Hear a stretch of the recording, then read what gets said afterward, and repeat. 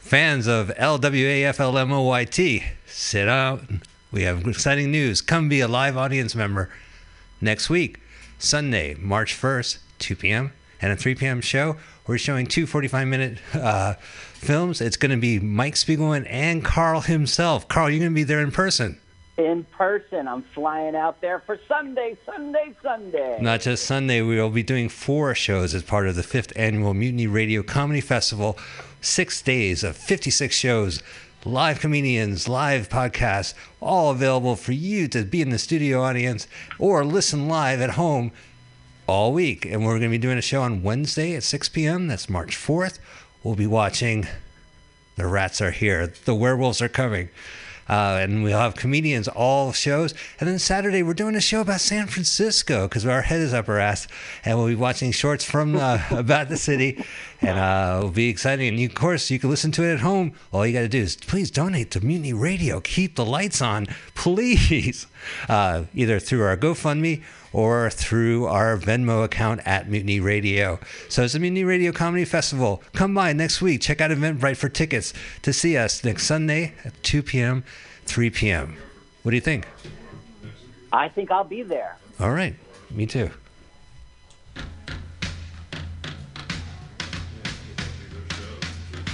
Let's watch a full-length movie on YouTube with Mike Spiegelman.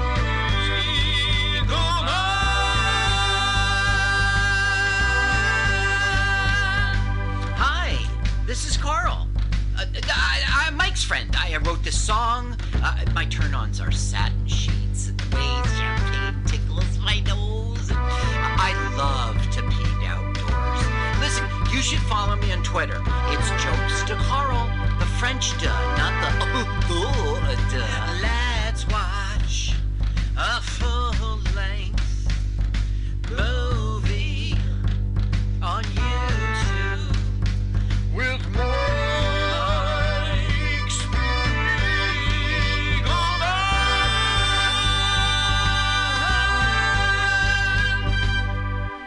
Like angels, they sound like. Ladies and gentlemen, welcome to Let's Watch a Full-Length Movie on YouTube with Mike Spiegelman and Carl. Hi, Carl.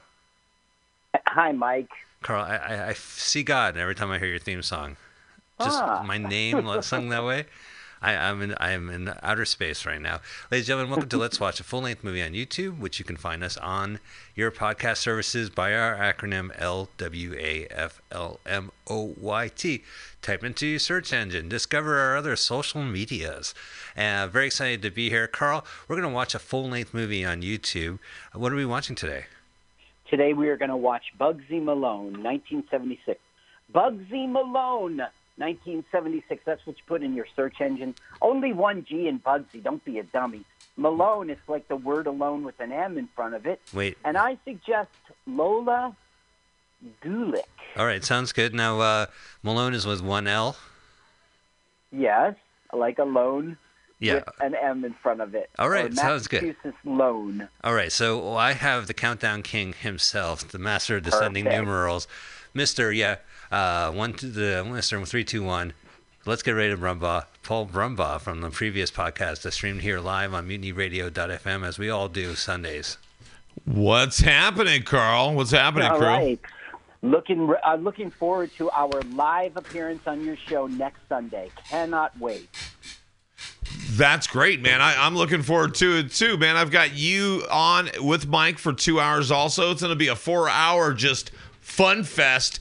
I also have, I believe, David Stolowitz joining us. So that's going to be good, man. And then we got Patrick Carlin. So, man, it's going to be crazy next week. Yeah. Fully packed show, and maybe we'll convince you to stay for our movie. Oh, yeah, man. Yeah, I'm staying. I'm staying for the movies, man. That's going to be good, man. I can't wait. You know, Paul is going to be here in person. It's not just, by the way, I hope you enjoyed our opening. That was probably our most professional one. But we are going to be doing 4 live shows, and we want you, the audience, to come and check us out. And Paul will be here in the studio doing the countdown, as well as playing audio cues by request, Carl. So we could say, Paul, play the audio, and Paul will play the audio. Oh, those little sliders up, and you guys will get to listen. Isn't that nice? Last year, someone slid the sliders down, and you couldn't hear half our live show. That's not cool, dude. Yeah, not cool. All right, hey, Carl, you still there? Yeah. All right, so we are going to watch Bugsy Malone movie. The premise of our podcast, by the way, is that I read about these movies, never seen it, and now they're on YouTube. I read about this movie, and I've seen clips. I think everyone's seen this movie in their childhood. Mm-hmm. I remember seeing it. And now that you actually mentioned it and talked about it, I remember this now. All right, so let's do it. So go ahead, Paul, please. All right, let's do this thing. You guys know the drill. Put your finger over that little triangle, and let's do this thing in 3, 2, 1, go. Launched. Here we go. Some purple haze. Granada. Hey, thank you. International. Whoever cracked this video. It's pretty rank. That guy's Is armpits. audio playing on your side? You usually play it in the beginning. The rank organization. His armpits, I was going to say, are pretty rank. Pretty rank. Yeah, no, there's audio playing on this side. You don't worry about this side. So here we are in reality. Did they make all the sets really small, too? No, No. Well, wait a minute. Before we even start, Carl, what's the gimmick of this movie? They're all kids. Now, this is a set. This is not New York City. It's Pinewood Studios in England. Pinewood Studios? The rule is children cannot work at night. At least it was in 1976. So they had to construct New York City. It's real steam. It's like blah, blah, blah, tons of concrete. Wow. Now, Eyes Wide Shut, which was a film shot in Pinewood Studio during the 90s, was also used, had a fake New York set. I wonder if they used portions of this movie. I don't think so. I saw a, before they were famous, documentary about this film, and they went back there, and it was all empty. I don't know about the 90s. You could be right, but it's also kind of very 40s. Now, you say now when they're then. So this is a gangster movie with children. But these children actors, whether or not they become actors later in life is not really, it's their call. But a lot of these kids are famous now, right? Yeah, a lot of them went on. Well, not a lot. I mean, Scott Baio, this was his first big role. Wow. Okay, we just saw a gang do a mob hit. Yeah. They did it with cream pies. And then they skipped out. Like, death is exciting. Yeah. Come on your face. It is if it's cream pies. Good Times Enterprises. So, and Alan Parker, this is his first movie. Alan Parker, of course, director of Pink Floyd The Wall.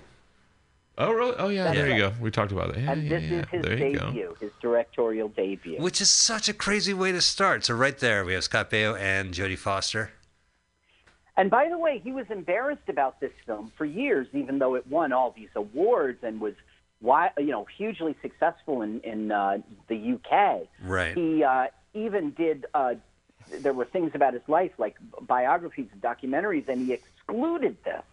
Yeah, it is little cars, and that's funny. It's little kid cars. Well, I mean, there is kind of a creeper element to this whole idea because you're fetishizing kids. Well, now Mike, it might be considered weird. Then it was considered art. Well, all right. So they're playing cowboys and Indians, right? No big deal. But they're getting. It's a world where they're shooting people with cream pies, and then you have do you have singers? Do you have femme fatales in this movie? Yeah. All right. Well, how old are the femme fatales? Hey, Paul it's my Williams. buddy. It's my buddy Paul Williams. Paul Williams is. It is. He does the whole music for the whole thing. And the voice of the singers are adult voices. It really kind of doesn't go. Weird. So Scott Baio sings. It's actually someone else. It might be. Is it Paul Williams? Very often it's Paul Williams, but there's also an African American singer, and there are female singers. Wow. And they're all adults. And they're all adults, and it kind of does it. The thing is, Alan Parker was like a week away from the rehearsals. They did 2 full months of rehearsing for this. So it was too late for him to go back. So they had to stick with the adult voices and pretended they did it on purpose. Now, look, he just went into a library, but it's not a library. It's a speakeasy for kids? It's Fat Sam's Speakeasy. They had a Jewish librarian there, a 7-year-old Jewish librarian. Mr. Parker, watch out. Hold the camera steady. Oh, so they got the little kid piano band. player? Yeah. His name is Michael Jackson. Okay. That's a nice name. But it's not the Michael Jackson. When I was going through the casting crew, it said Razzmatazz, Mike Jackson. I was like, no way! How come I never heard of this? Well, Did a little research, and no, it was not Michael Jackson. He sang the fucking theme song to Ben, the sequel to Willard. I mean, and who was in The Wiz. I mean, I would, Yep. Yeah, be great. Oh well. But this movie doesn't. So they're all gangsters, so they all kill people and they all have violence, and they all play out. See, for me, like this movie, like when I have seen like bits and pieces, but for me, it's always like. We live in real life. We watch movies. Movies are entertainment. We know movies are our international language. Some movies comment on movies themselves. They're meta movies. And as long as they're grounded, let's have some fun, right? So, but I don't know if this movie's ever grounded. Like, why? What's the point of having kids do all this stuff? Well, he was Alan Parker before he was a director. He was there would be this long drive he would take to a summer home with his 4 children, and he would tell them stories. And he started telling them the story of Bugsy Malone from all the movies that he's seen before. Now, this movie has nothing to do with Bugsy Malone's real life, nothing to do with it at all. But it was one of his kids who said, Dad, why don't you have the actors be children? And he said, what a great idea. And he said, what a great idea. And it is. It's funny. And this guy, Fat Sam, is hilarious. He's bossing people around. Let's listen. The old self-surrounded. You great Uncle Art. The trouble is you got muscle, you ought to have brains. But Pet Canary's got more brains than you great dumb salami. All right. So the kids are also like young ethnic stereotypes, right? Okay, so this guy we're watching, Fat Sam, right? Alan Parker went to Brooklyn on a search. He went into some of these elementary schools. He said, who is the naughtiest kid? Who's the baddest kid in this class? And all the kids pointed at Fat Sam. His name's John Cassini. He was an unknown. So this whole talk like this, that's him. Wow. There's Michael Jackson. What's up, Thriller? That's not the different Michael Jackson. Wasn't there it like is some a different Michael Jackson? Wasn't there like some weird white conservative radio show host named Michael Jackson or something like that? There was another Michael Jackson, and he was just like, "Fuck it, I'm a white guy, and I don't think," and I write a newspaper column. I don't know about that. But some people with like famous names, I'll keep the name because it's like their field is so far from the actual name. And also, it kind of makes them get remembered. Right. Well, that's the reason why I changed my name to Jodie Foster, because I don't think there has been an insurance inspector with that name. Smart. Yeah. We do have a comedian here named Matthew Broderick. He does. He's really good at impressions. But there is a Matthew Broderick known in the field of entertainment. Live from? Do you say like live from Broadway? No, he doesn't even address it, Yeah, right. We also have a John McGinley, and I think we talked about that when we saw him on Adam Horowitz's movie. Oh, that's right. Yeah. The Lost Angels. Yeah, there's a John McGinley comedian here in Jersey. Well, very cool. So we are listening and enjoying a Paul Williams original, I'm sure. They're like, we fall in love with you, though we're 7. It's Fat Sam's Speakeasy theme song. Oh. Yeah, that's right. It's always annoying to go to Fat Sam's and you have to hear the theme song. It's like, I heard it last week. Seriously, though, you will hear it 4 or 5 times in this movie. Fat Sam's Grand Slam Speakeasy.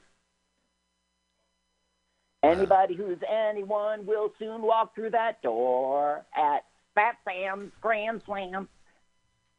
We need someone to act in Smokey and the Bandit 2. How about Paul Williams? I don't know if it would be appropriate. Here, check out this movie. All right. There's Scott Baio. Scott Baio. I was going to try to attract listeners by posting a picture of Scott Baio and then have a link to our show. Like a current picture. Because fans Now, of the Scott Baio. Baio had been an actor, but he was not a big deal at all. This was his first serious thing.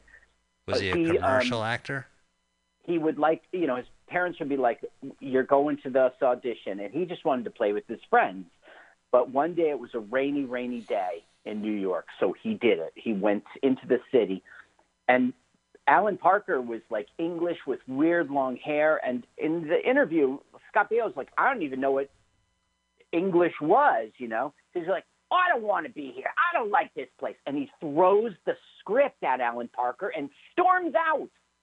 Before he got back to home, he got the part. Wow, he was acting like he was Chachi before he was Chachi. Right. Yeah. He's the real McCoy, this Chachi. This Chachi. So Scott Baio, he did Roller Boogie, right? That was 78 as well. He seems really young in this. This is him. Every actor in this is under 17. He must be like 12, 13, 14 at this point. So nuts. Look, here come guns.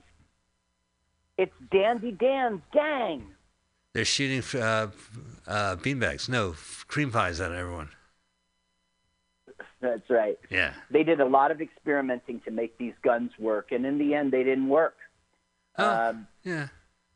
They shot wax balls of cream, but it would hurt when they hit you.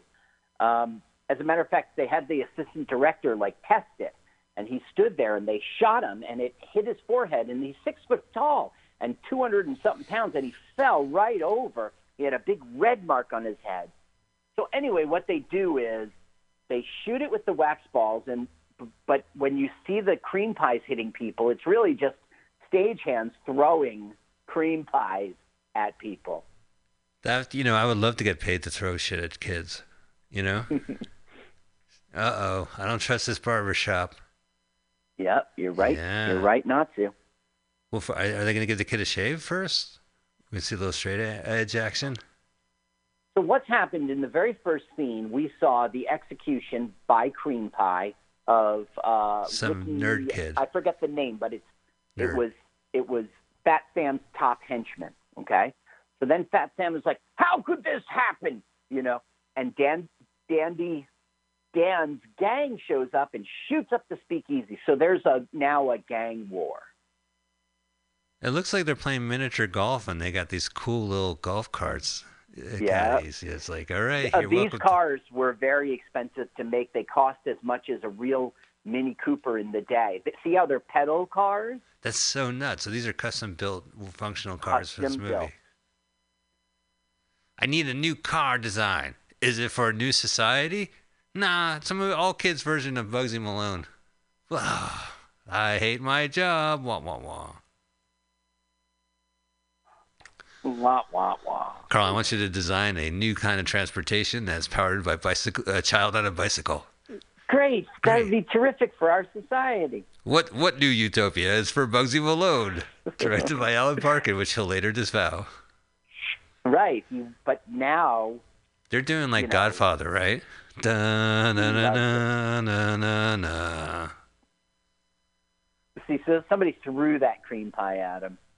That's a lousy barber shop. I mean, you have to clean up all that brain and blood and cream off of the window, off the mirrors. Right. Yeah. Now, those cars go about 10 miles per hour maximum. They were hand-built, as you know, and they cost as much as a real car.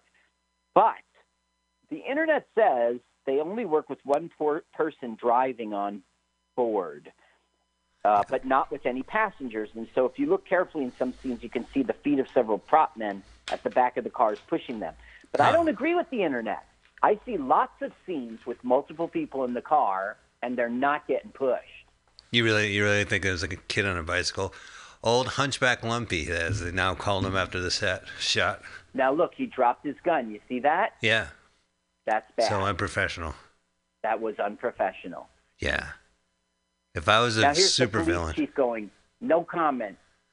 No comment. I'm late. Goes, yeah. Is it because you're not allowed to say? He goes, no, it's because I don't know.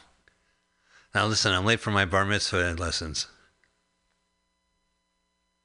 All right. Ask the No police comment. Have you chief. located the source of the guns? No comment. Captain Smolsky, is it true you believe the gun is being used by... So everybody I know has seen this movie and they love this movie, or they remember this as a child. Right. And it's so weird because I do remember like maybe a smiling Scott Baio and Jodie Foster at a nightclub, and I do remember like, you know, whipped cream getting hit, but that's about it. I don't remember a song. I don't remember a plot. Well, it's all here. Okay, now on the right is Blousy Brown. Okay, And that's Jodie Foster. And she's come to New York to be a singer, and she bumps into Scott Baio, and he takes a liking to her, and she's like, you know, beat it, Buster. But this movie's really about their love affair. Oh, all right. I feel kind of creepy watching this. Mike, you have to stop that. All right. Nothing. I mean, what in the world? Everything in the world offends you. There's nothing sexual going on here at all. Listen, you know, you're absolutely right. If I can read the comic strip Love Is and not feel creeped out, I should be able to watch Bugsy Malone and not feel creeped out. You know, Love Is? It's like two naked kids talking about love. It was a single panel. It was next to Joey Adams in the New York Post. It was like, for a time, it was on every Valentine's Day card, maybe for 1 year in a row. 1 year, right. Okay, that's Love Is. Thank you. So basically, he's charming her, and he's finally getting her to sit down and have a meal. Now, later on, Jodie Foster will sing like a sexy song, right? But it'll be the most unsexy song you ever heard. I mean, she doesn't do it well. And that's not the right way to say it.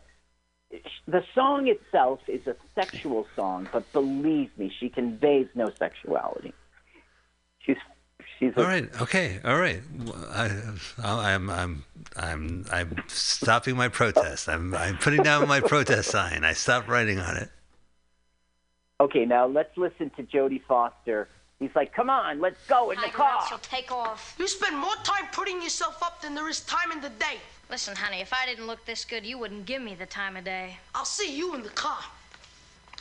That's all I wanted you to hear. She's full of 1940s witticism. I have to go home. Please, goodbye. I promise you tomorrow, okay? Okay, so he's sweeping, and he's a tap dancer, and he's like, "Boss, can I give you my audition?" And he goes, "Tomorrow, tomorrow." Every single day he says tomorrow. Oh, so the poor guy has to keep sweeping the floor.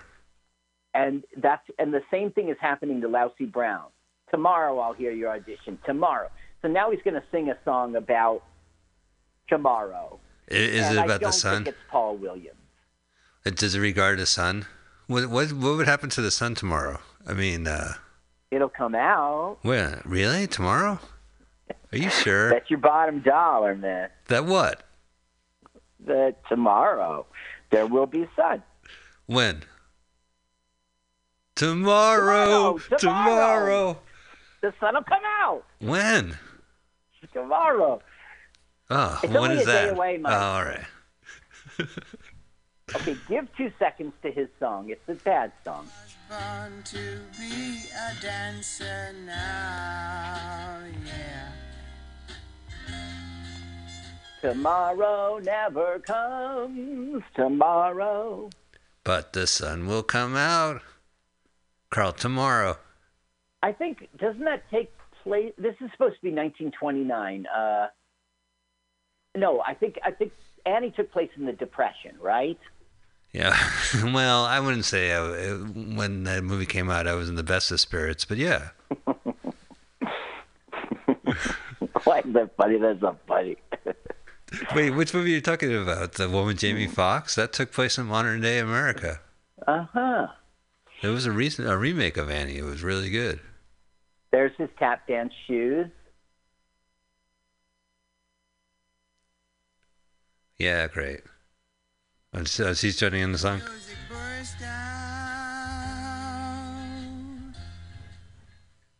Who is she? She has no other part in the entire film. There's about 3 or 4 irrelevant scenes. This scene isn't irrelevant because it sets up that Blousy Brown can never get an audition. Right. But it goes it's akin to irrelevant because it's so long, and it's full of, I mean, who is she? We're just meeting her. She should be part of the movie if we just meet her now. Is she supposed to be like Jodie Foster's maid or assistant? Like, because he walked out of there? All right. She did say, "Come on, let's go," but right. But her porter. Yeah, well, so far all the African American roles, the black roles are tap dancing janitors. Mike, everything offends you, man. You're crazy. Yeah. This is 1929. What do you want him to be, president? I guess you're right. Everyone was in a depression back then. Depression hadn't come yet. Oh, it was really... They were giddy. Oh, yeah, that's right. The 1920s. You're talking about 100 years ago? Isn't that cool? All that eccentric bullshit we read about in the 1920s, that's 100 years old. It's 100 years old. I was thinking about Absolutely. that. Like, what do you know about the 20s? People would wear fur coats and eat goldfish and stuff themselves in phone booths. Who the fuck wears flagpole sitters? Yeah. First off, who the fuck wears 100 years later? I don't see anyone wearing no fur coat. Any men? Nope. I don't see anyone holding a pendant and driving around in a jalopy. And I don't see people eating, like sticking their hand and eating goldfish or walking into the fish store. I'm sorry. It just hasn't happened. Yeah. I'm sorry. Okay, but you do see people driving cars, and you do see people talking on phones. Yeah, what a world we live in. People see it living in high-rises, and you do see roads and traffic. When was the last time you saw a collegiate stuff themselves into a phone booth? Never. Never? What fad have you seen? Have you ever been in a flash mob? I don't know what a flash mob is. Isn't that crazy? That's like surprise synchronized dancing in a public location. Oh, that's what they call that? Yeah. I've never seen it live. I've seen it on YouTube. Yeah. Do you see the movie? What a feeling, flash mob. I get it. Yeah. Is that why they call it? Was the first flash mob that song or something? And well, it took so long to do it. They said this is like waiting for Flash to load, and the rest. Isn't there? I don't know. Wasn't there something called Flash? The Adobe add-on? Yeah, that's what I was saying. A flash mob. It took 20 minutes to get ready, and then it was not compatible for the location. Thank you. So it was a joke. That was very funny. No. Now we're learning that Blousy wants to be a movie star, and we're learning that Bugsy he's basically unemployed, but what he does is he tries to find boxers. He's like a boxing, not promoter, but a manager kind of person. He used to be a boxer, but he was very bad at it, but he could see talent in others.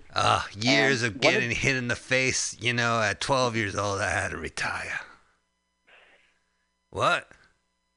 What ringing? One of the irrelevant scenes I talked to you about, he's going to find a boxer and train him. And it's completely irrelevant to the plot. Okay, now, he's got no money to pay, right? But Blousy was starving.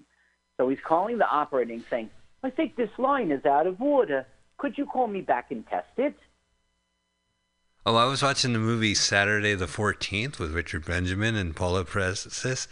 And one of the jokes is that a 13-year-old girl, 14-year-old girl is taking a bath, a bubble bath. It's a little awkward. But she's about to stick her foot in the bubble bath, which has a monster in it. And the phone rings. And she gets out of the bath, and she picks up the phone. And the person on the other line says, hello, this is the phone company. And the little girl says, you got me out of the bath for that? What is that? That's a joke? Yeah, that was a joke. No shit, you're the phone company. The phone rings, you pick it up. Who else would it be? Of course you're the phone company. I'm talking to you on the phone. Okay, did you see what he did? Yeah, he locked her in the booth. Right, so he's run away without paying. Now, I made front page news. The story is there is a new weapon. It's called the splurge gun, and it's what we were talking about. Oh, so it's more cream at a faster rate? It's supposed to be like the Tommy gun, right? You used to have Right. bullets, and now you Here, have let's watch it in action. bullets. You can clearly hear the cast when they throw it. Fuck you, kids. Splurge. It's since puberty hit, this gun has attacked the whole nation. Over 1,000 cream pies thrown during the making of the movie. 1,000 gallons of synthetic cream were used. Huh. Not since the Peter North video. Right? Do you know that porn actor? Yeah, see, that one you know. That reference I don't need to explain. I had to explain Right. Flash to you, but you're like, Peter North? That 80s Got porn it, star got who the comes a joke. lot? Yeah. So they were Da-da-da-da-da. using shaving cream in the splurge guns because it worked better for them, but it stung the eyes.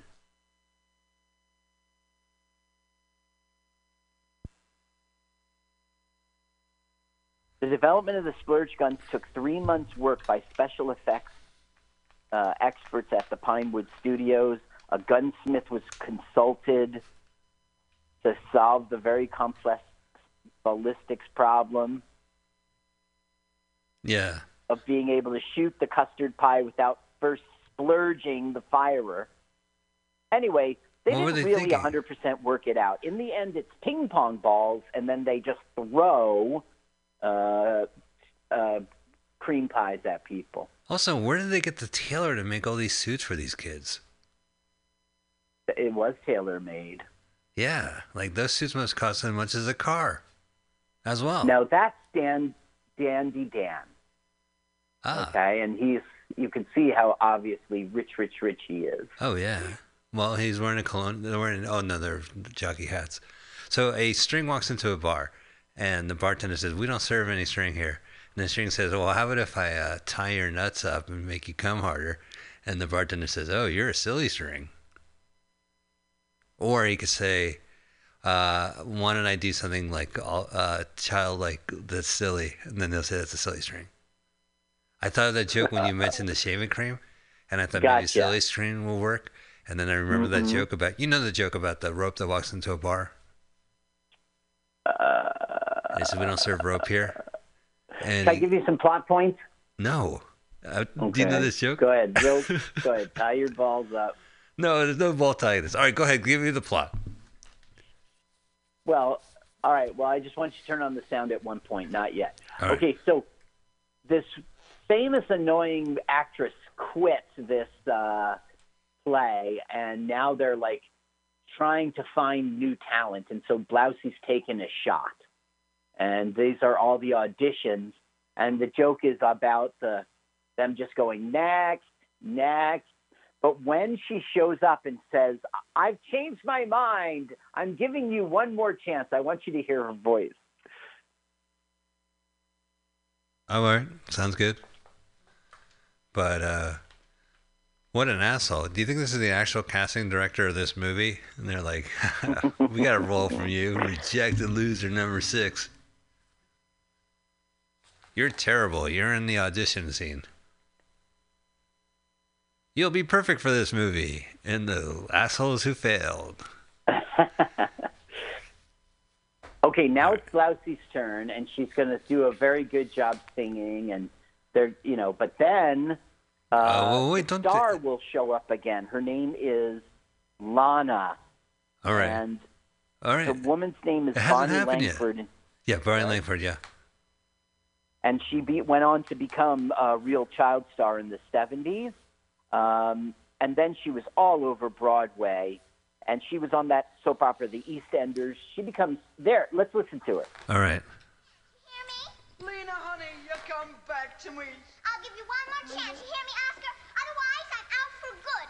Out, out, out. I'm not being humiliated in this place. You know, I am the star, and I should be treated like it absolutely all the time. Whew. I'm not that kid's parent. There's no business like show business. Like. So now Blousey's going to have a breakdown. It's just not fair, this business. It really just chews up kids. I mean, they come in the system like 4 or 5 years, and then, they leave. They look like they're 19, 20. It's really disgusting. Just eats out a lot. Now, she was doing this scene, and she wasn't getting mad.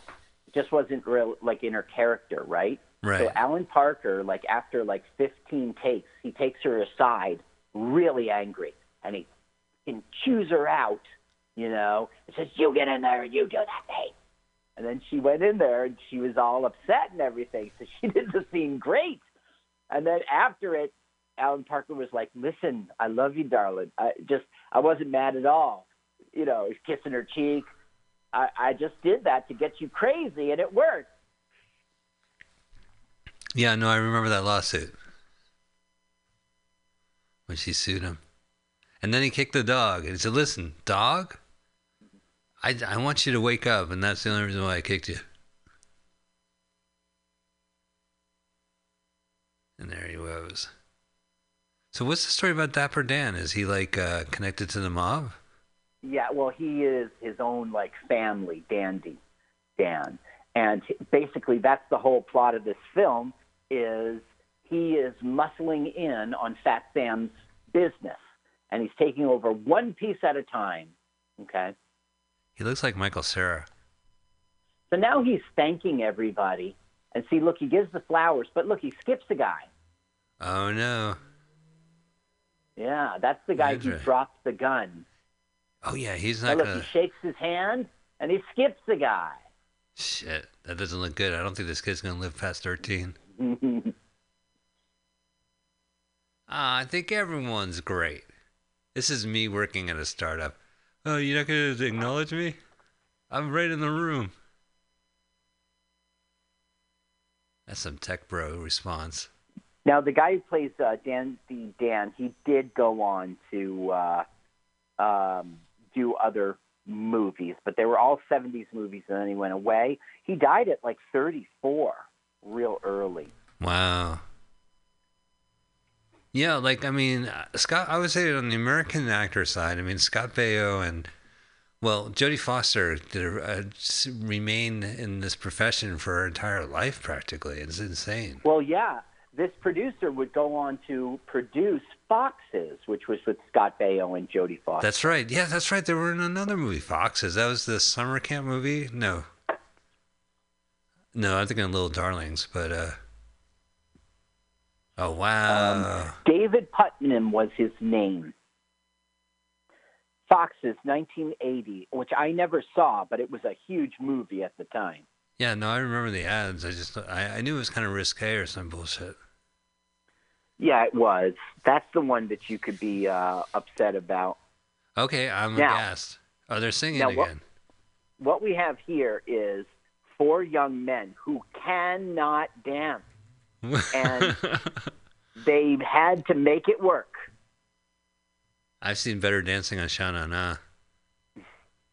And I saw the reunion show where they Oh, you did? all got together, these 4, and they tried their dance again. They must have been much better.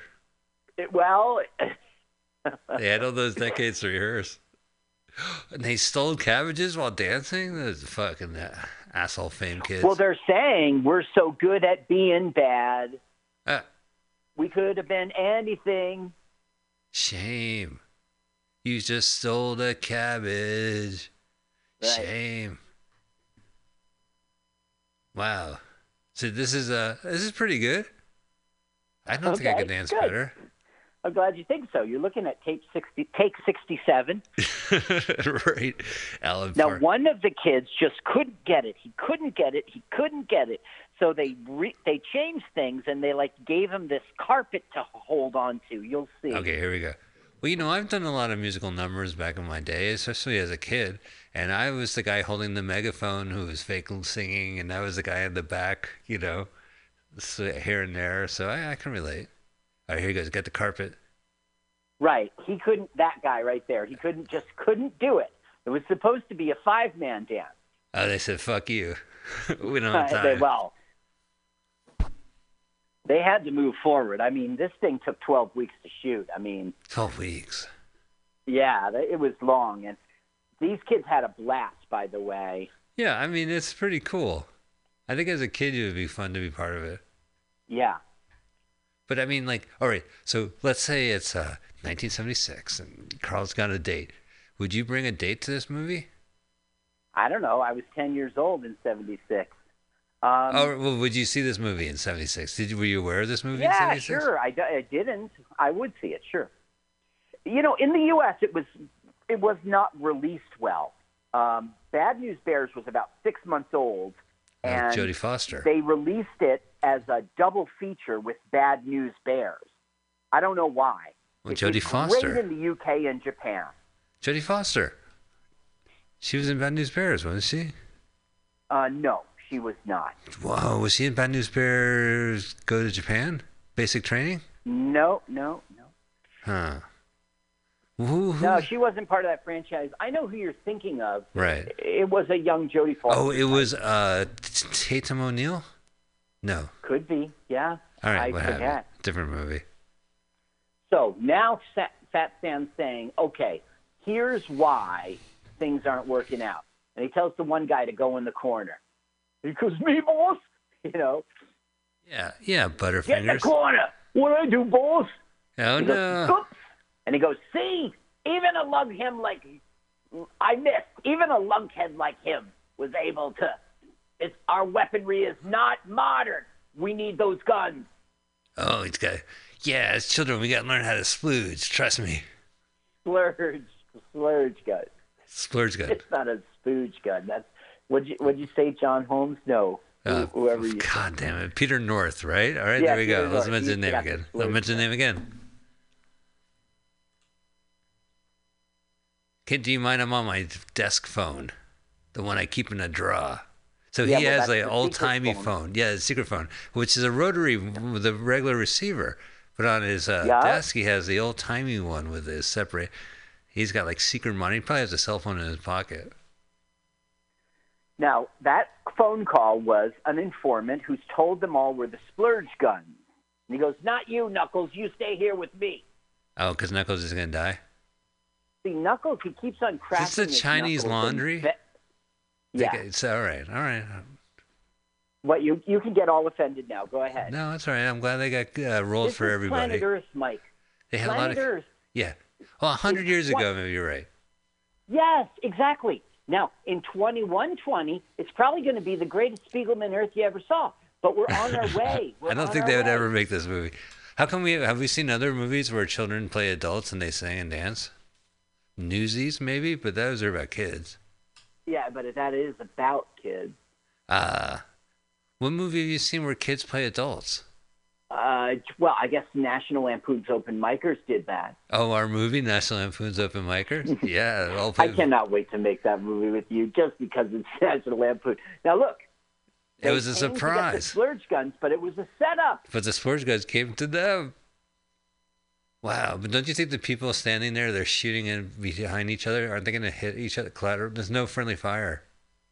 That's what I'm saying. The kids are not hitting each other. No friendly fire. Look, he's cracking his knuckles. He's Crank. saying, don't do that. He goes, but that's how I got my nickname, boss.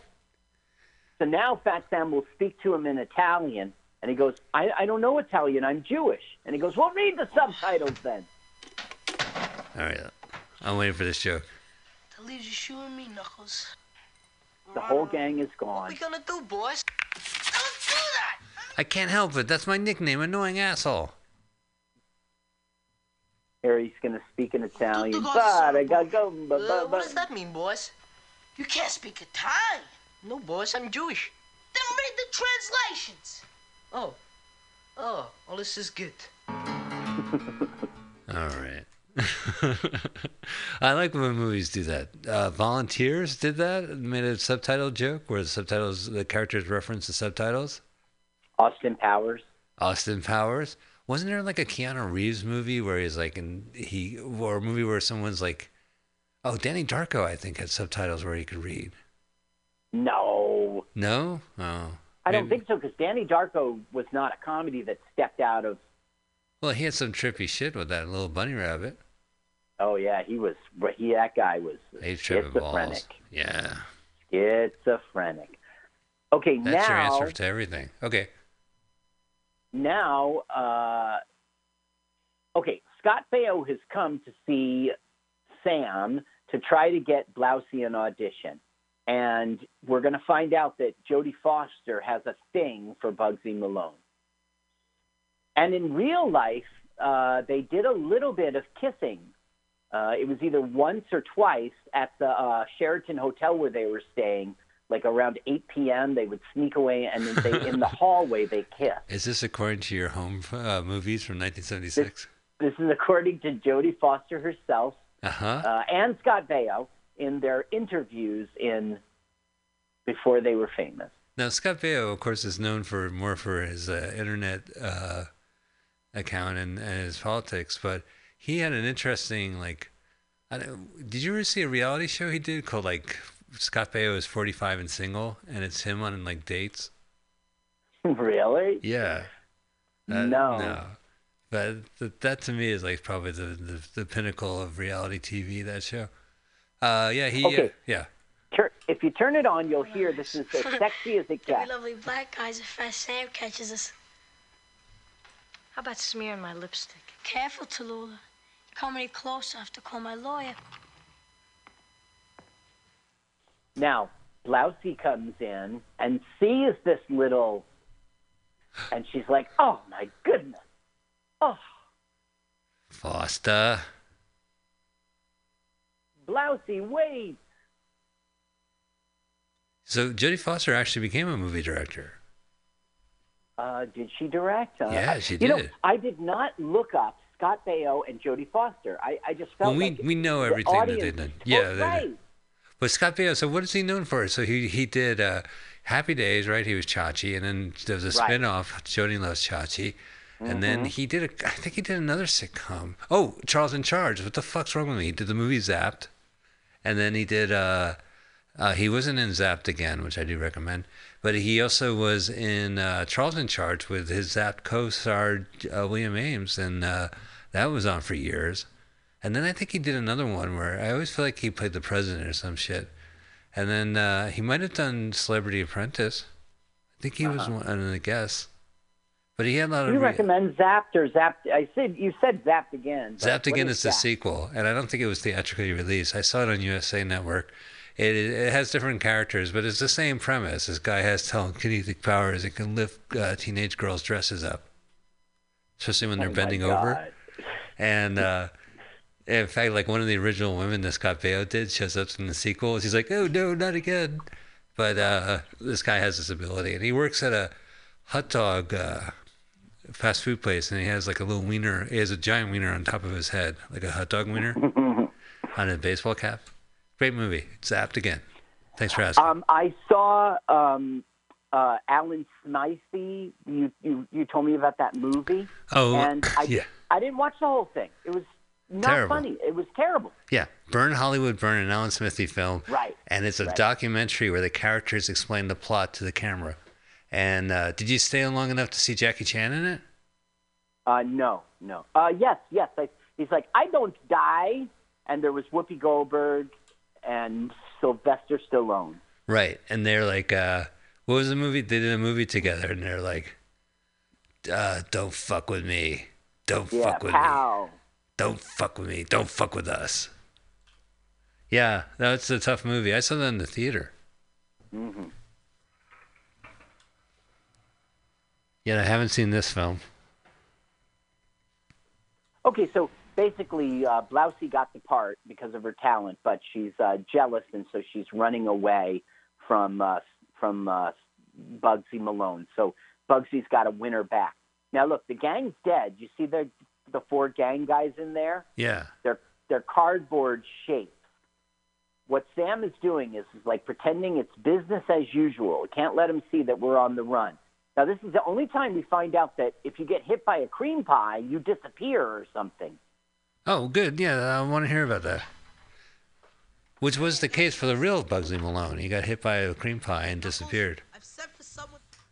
And coins came out. The real Bugsy Malone established Las Vegas with his hotel. Well, people would derisively say he's crazy. That's how he got the nickname, right? It wasn't like something he was right, and he did not like it. Now, I don't know one time I read about Bugsy Malone. I just read about him because all the movies, they're all pretend, of course. They're movies, but they do share something in common. Like if you called him Bugsy, he'd freak out on you, stuff like that. It's archetypes. It's movie archetypes. Like, because there's always been these gangster movies, and Bugsy Malone, the story's been told, or they're based on. But any Bugsy Malone movie you see, he's married, and then he falls in love with this Hollywood person who's not even a starlet yet. And any Bugsy Malone movie you see, he makes the Flamingo Hotel. And he like, people think he's crazy. He's building in the middle of the desert where gambling is legal, sure, but who's going to ever go there? I heard in this movie he creates his own hotel, which offers free HBO Kids. It's free Disney Plus. Free Disney Plus. So he says, "I brought you flowers," and he goes, "I'll see that Tallulah gets them." That's Jodie Foster's character. Ooh, busted. Wait, isn't that also the name of this person's channel, YouTube channel? What? Lola. No, that's Lola Gulick. Oh, all right. This is Tallulah. Tallulah. Oh, Tallulah. Yes. Oh, that's a great name. This guy right here is Damien from Omen movies. Way to go, Damien. You got another role. Yeah, he did. And pretty soon after. Hey, it's me, Damien. I'm calling in about Omen 3. Yeah, I think they're going to go with a different 12-year-old. What? My career? What? I'm Damien. There was Damien. No, there was Omen. And then there was Omen 2, Bad Omen. Yeah. Then there was Damien Omen 3, or... Jonathan Scott Taylor is his name. Huh, and is his names. He went on to do Omen and Omen 2 and very little else. But I mean... Well, so as you know, the gang is dead, I guess. So what he's doing is he's making an ambush for Dandy Dan. He's like calling him up to say, let's get together and meet. And they'll basically be an ambush. And Knuckles, he can't drive. So therefore, they've hired Bugsy Malone for $200 to be the driver. Bugsy now Malone. We'll have the sexy song, "My Name is Tallulah, my first rule of thumb." My name is Tallulah, my first rule of thumb. I don't say where I'm going or where I'm coming from. Now you hear how high the voice is, right? And I also see that it doesn't match the lips. Right, not at all. Now Alan Parker directed her to be this sultry, deep-voiced, femme fatale. And then, no, she's not really a femme fatale, like a gun moll kind of lady.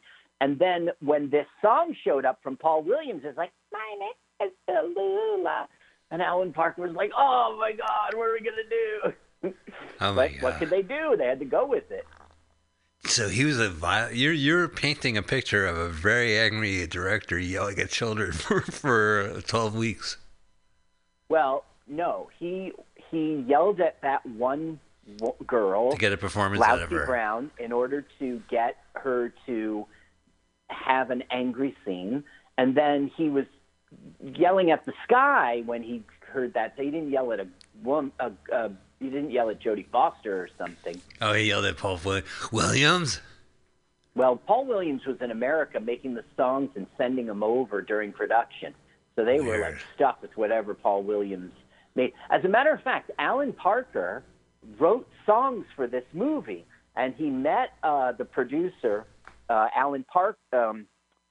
David Putnam, in this hotel, and they had a piano there, and he played him the songs. And then David Putnam said, "We really need to get a professional songwriter." Well, Alan Parker wrote the script, and he won Best Screenplay. This won a lot of awards.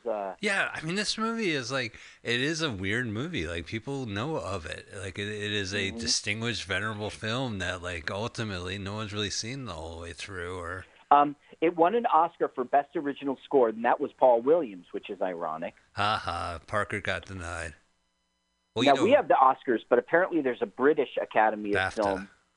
The British American Film Television Awards. This received 8 nominations, and it won Best Supporting Actress for Jodie Foster. Most Promising Newcomer to Leading Films, that's also Jodie Foster. And Best Screenplay for Parker himself. Wow. I don't know why he wasn't proud of this. It won Golden Globes. It won those BAFTA awards. Well, yeah. Huh. I don't know. He should have been proud of this film. Well, does Scott Baio, like, so you saw Where Are They Now? Is everyone proud of their kind performance? Kind of thing, yeah. Yeah. We met up with Fat Mike. What's his name? The little Fat Sam. We met Fat Sam later. Fat Sam, ow! Fat Sam tried real hard to get a career out of this. And I would say he was slightly successful because he went on to be on Fish. Wow. He must have been one of those kids that Fish was taking care of on the sitcom Here it Fish. Is. He was in Fish in 1977, and he was in Barney Miller in 75. Probably as a kid from that Fish knew. Right? Yeah, probably. Yeah. So Fish was a character in Barney Miller. Fish had a kid. And then Fish had a spin-off called Fish where he took care of a bunch of kids. So that kid must have said, join in. He's like, hey, Fish, meet my friends, Guppies. Fish's Guppies. That was the name of the show. But then they had to cut it. Fish's Guppies. Yeah, those are his kids. Now here they've hired like one of the worst gangsters in all of Chicago, and he's ready to ambush Dandy Dan. Wow, I love these cars. Even if, I love the fact that there's like men pushing it behind you. It's like, fuck you guys, give me your lift. Now you should hear the dialogue between the two of them. It's pretty good. Did you give your Lyft driver 5 stars? For you, Sam? How about a small dose of straight talk, Dan? Suits me. You've been taking liberties. I've been taking what's mine. Trouble is, it belongs to me. Too bad. I'm sure we can talk this over sensibly. I'm a businessman. You're a dime a dozen gangster, Sam. Now button your lip, mister. You don't talk dirty to me. I don't like your mouth. All right, enough of these kids. All right. I think it's good. It just reminds me of elementary school in the schoolyard and just getting beat up by Dapper Dan. Now, this Fat Sam in real life, I wouldn't say he was a bully, but... Yeah. He's the worst kid in the school. That's how he got the role. That's right. And he was the boss of all those, kids. He would play... Him and Scott Baio would get into trouble. Scott Baio would go, you know what would be funny? If you threw this chair out this window. And he goes, no problem. And he would throw a chair from like a third floor, at Pinewood Studios. Well, there'd be a chair hitting the lawn. It is a controlled. It is a controlled environment. I mean, it's a set, right? Well, you're right. It was a controlled environment, and they were very serious about it. But they just couldn't watch 70 kids under 17 years old all the time. And they would sneak out and go to other places where they were making movies, like and they would like fuck up a camera or wasn't Star Wars take in a that? Costume. They're like, hey, Wookiee. Like, didn't they? Didn't they shot Star Wars there? No. I don't know. Empire? I don't know. You could be right. A lot of it, certainly. James Bond movies. A lot of it was shot in England. Empire Strikes Back and Return of the Jedi, certainly. So that was. Well, now this is real. They're going to go into a lake, and there's no stunts or special effects. They really go in. Oh man. There's also they had some ad-lib lines. We won't see them, but they were so good that they put them in the script. Crash! Oh, no. Now, this going into the lake, they go into a chicken house here. Right, which as one does. Right, and I hate driving through chicken coops. Get the cluck out of here! And he goes, go cock-a-doodle-doo somewhere else. Alan Parker thought that was so funny. He goes, do that again next scene. Do it, and it became part of the script. Get the cluck out of here. That was ad-libbed? Yeah.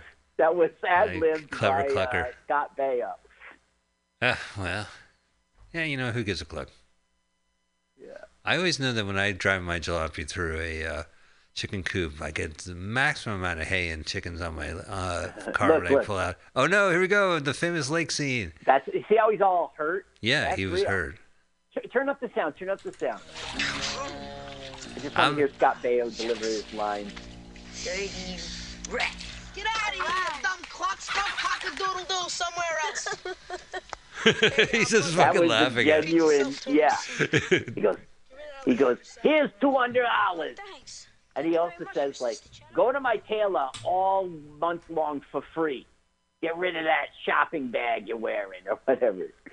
Well, it's just great, man. That's what one thing is realistic about kids is that they do have good tailors. Oh, there we are. Here we are. We're going to go get custom made. Oh, they're adults. Nope. Right? No, these are all kids? So this is one of those irrelevant scenes I was talking about.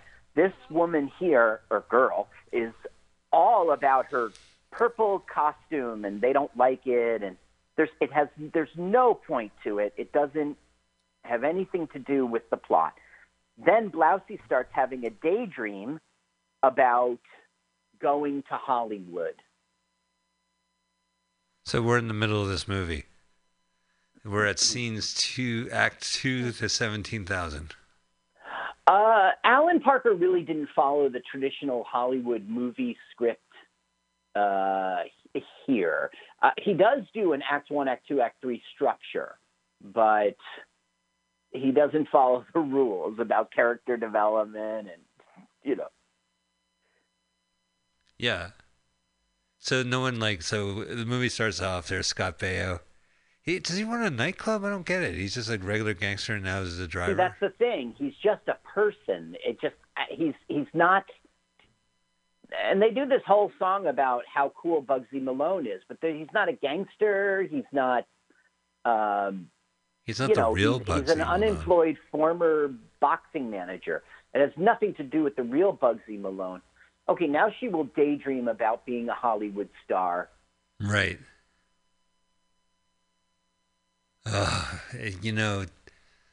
It's so working with a children's cast, a children's crew is so tough because they can only work a couple hours and they have to go to their tutor. Well, yeah, I guess I should tell you some information about that. Okay.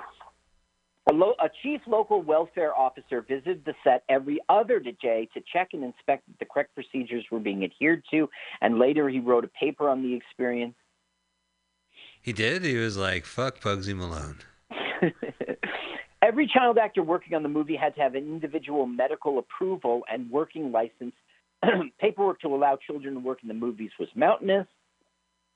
More than 33 English counsels, that means lawyer, were involved, as well as bureaucracy in New York and Los Angeles. Wow. A lot of kids Up to 6 teachers were on hand during the production. In a special full-time school adapted out of space in Pinewood Studios, the improvised educational facility had to handle various teaching grades and levels of students within a 5-year age span and from 2 different countries. Wow, so they were having shooting a film and teaching kids in the studios. Well, I mean, the teachers were on their own and people shooting the film were on their own. But yeah, they had to, and this is a good Mike Spiegelman world, I would say, right? In which there's laws and rules and they're being adhered to and they're being enforced. I do question the tutors because I do know that Scott Baio and Jodie Foster are flat earthers, and I don't know if they learned that when they were kids on the set of Bugsy Malone.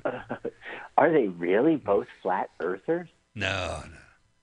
Okay, good. Yeah, I was trying to say that's what they learned from the tutors. The world, it's flat. Oh. Hanging around. So that daydream she had when she was a movie star and the guy got hit by a cream pie, he survived because it was a stunt pie. It was a stunt pie. Right? Because in this world, if you get hit by a cream pie, you're dead. And then I guess so, but we rarely see that. How do you handle a cream pie? How do you make the cream pie? If it kills you... Okay, by the way, we are looking at Black Park County Park. Is that in America? No. As a matter of fact, it's in Wetham, Buckinghamshire.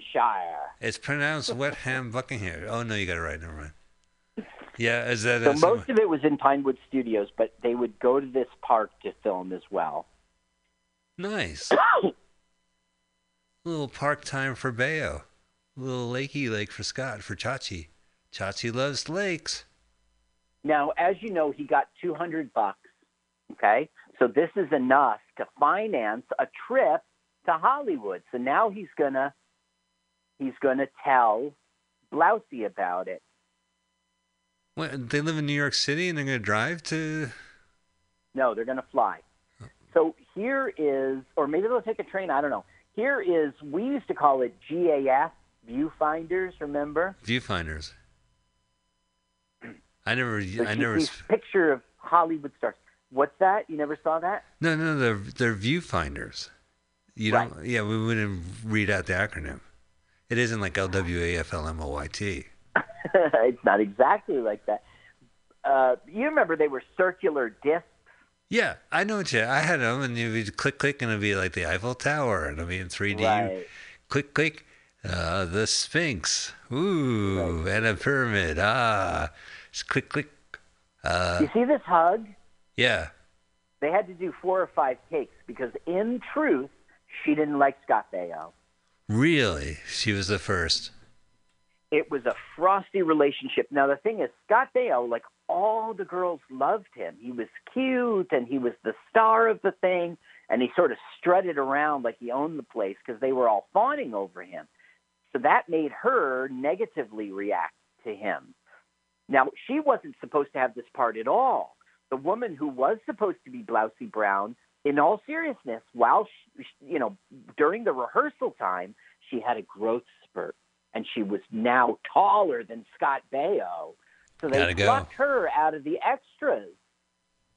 Wow, what a fall from grace. God, Hollywood's a cruel mistress. I mean, she's just like 12. Couldn't help it. Sorry. Well, I mean, the one who lost the part still stayed on, and now she was the extra. She swapped places with Blousy. Yeah, I guess you're right. Now we're seeing Scott Baio. I guess I'm right. No, I mean, that's just, Yeah.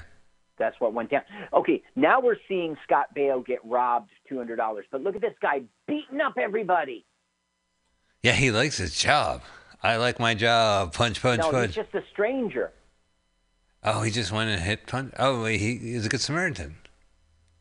Right. And now Scott Baio's going to be like, you've got a pretty good left hook there. You ever do any boxing? He goes, no. Did you ever think about it? No. Do you know this gym? No. And he goes, you don't know a lot, do you? So now he's like, I could be your manager. You could be a boxer. And we'll have an irrelevant scene in which, it's a musical number in which he gets trained to be a boxer. Well, and this is what you were mentioning, one of the inessential scenes of this film. Yeah, now what is essential about it is they become fast friends, and he will help Scott Baio throughout the rest of the movie. Yay, Scott Baio made a friend finally. But the thing is, if you're writing a Hollywood movie, these are called, those are B players. And what it's supposed to be, you go into Act 2, you have your movie poster kind of moments, and then you meet B players who really assist the character of the main. I don't know. He didn't follow the rules. Well, he's helping Scott Baio with his. They're smashing shit up. All that now, liquor. This is Dandy Dan's gang, yeah. And they're taking another piece of Fat Sam's business away, and he's going to get so is that Fat Sam's beat moonshine? now that all he has left is the club. So he's going to go to Scott Baio for help. Now, was that moonshine or was that like root beer? Sarsaparilla? Yeah, it's like root beer, but you're right. This is like analogous to Prohibition, and right. So, but it's soda. Okay, so here's the police detectives, and they found a tire track. Yeah. And so they'll be able to trace the car. They see all the carnage of cream pies. So they're getting out the plaster to make a mold of the tire track, okay? Uh-huh. Oh, that's weird. I'm tired of this movie, too. Now watch what happens. Oops! Oh, no. Oh, the police chief gets plastered. But they slipped on a lethal weapon. Yeah, they did. His foot should have blown up or died. Now Sam gets the news that his moonshine's gone. They tied me up. Down here. He goes, get down here right away. And he goes, I can't. I'm all tied up right now. He goes, I don't care how busy you are. I was going to say, Now look, I'm all tied up, but I kind of like it. Oh, the no, he's all police chief plastered. is all plastered. And they're like, we'll get you out of there as soon as we get to the station, boss. They really did plaster that poor kid. Yeah. That must have been Now cool. we have our irrelevant boxing sidetrack, but we get a musical number out of it, I guess. Yay, another musical number. I'm Right. boxing a child. Well, you know, back in school, we would settle fights back in the boxing match. You know? I would just have fights. You wouldn't take your 8-year-old friend and go fight him in the boxing ring? No, we would fight after school, wherever. Huh. I had one embarrassing one and 2 successful fights. Oh, that's much better than my ratio. You know what? One time I was at Montclair High, Yeah. and I was fighting Steve Lombardi, and it was all Tom Kroll's edging us on, you know, like Steve wanted to be, you know, like he was pitting us together. I guess Carl's my best friend now, stuff like that. Oh, that Tom Kroll. Right. Yeah. So Lombardi was going at my face, and I couldn't get in. So I just took my hand and I swung it like Pete Townsend when he does his guitar, and it bumped on the top of his head. And when it did, Steve Lombardi went down, and I was like, "Yay, hero! Yay!" Right. I was just lucky. And he's had concussion ever since. But that's enough about Steve Lombardi. Wow. Yeah. No, I've listen. Honestly, one of your other successes was probably even fighting me. And you didn't even know it. I didn't know it. No, it was Jason. We didn't really go to high school together, Mike. No. It was. Oh, go ahead. You can listen to the song for a second if you want. Destroy his hopes. Okay. Anyway. You did it. I did. Listen to a sec. It's all about this guy being apprehensive to get into the ring and get beat up, and all these guys going, "Come on, let's show him the ropes. Let's beat up this dope." You know. That's cute. I like that. Rope-a-dope. Boxing was big in the 20s. So a rope 30s. walks into a bar, and the bar says, "We don't serve string here." So the rope goes into the bathroom, pulls apart the edges of his hair, and walks back. Oh, and then ties himself up, and he comes back, and the bartender says, "What are you doing here? I told you we don't serve rope." And he goes, "Hey, I'm afraid not." Okay. That's the joke. But in my version, he said, I wanted to tie my... string cheese. Silly string. Silly string. Because he's being naughty. That would be the part of the silly. Not. He's being naughty. He's being naughty. Yeah. Yeah. Germans tie their shoelaces and with Velcro strips. Little Nazis. Oh, little Nazis, right? Yeah. All right, let's finally get to watch some kids get beat the shit out. We did that on Fishburgers. You hadn't joined yet, right? Little Rock. Was Little Rock. Stick a move. You had Rocky V where he was fighting his kid. Come on, Little Rock. Stick a move. Stick a move. Oh, Little Rock. Knuckles. I remember that Fishburgers. What they're trying to do now is make a splurge gun, okay? Make their own. And Knuckles is basically going to get blown up. Knuckles went on to be in Jabberwocky. Oh, the Terry Gilliam film? Yeah. Have you seen that movie? I don't know. I have not. And should I? I mean, it was a huge film at the time. Yeah, I mean, it's interesting. You know, it's a medieval low-budget film, so it definitely looks low-budget and definitely looks medieval, you know. Should I do it? Yeah. Okay, that's a no. I'll stick with Zapped. That'll be your movie recommendation. I did not recommend Zapped. I recommend Zapped again, the sequel. Oh. But won't I need to see Zapped to be in context? I guess you're right. Yeah, you miss a lot of details because it is Zapped again, so it would help to see Zapped. That's like another 48 hours. What happened to first half 48? Oh, no, not the cabbages. Yeah, that's right. They're taking the cabbage racket now. Is that supposed to be like money laundering? I guess. I'm not sure. And, okay, here's Tallulah in the office with her boyfriend, Fat Sam, and he's getting the news. And he's like, I'm ruined. They've taken everything, Dandy Dan. You know what they said? They said cabbage heads must roll. And they did. Yeah. He's got his orange juice. He's been hitting that juice pretty strongly lately. Yeah, he's hitting the sauce, hitting the juice. Hitting the juice, got to cut down.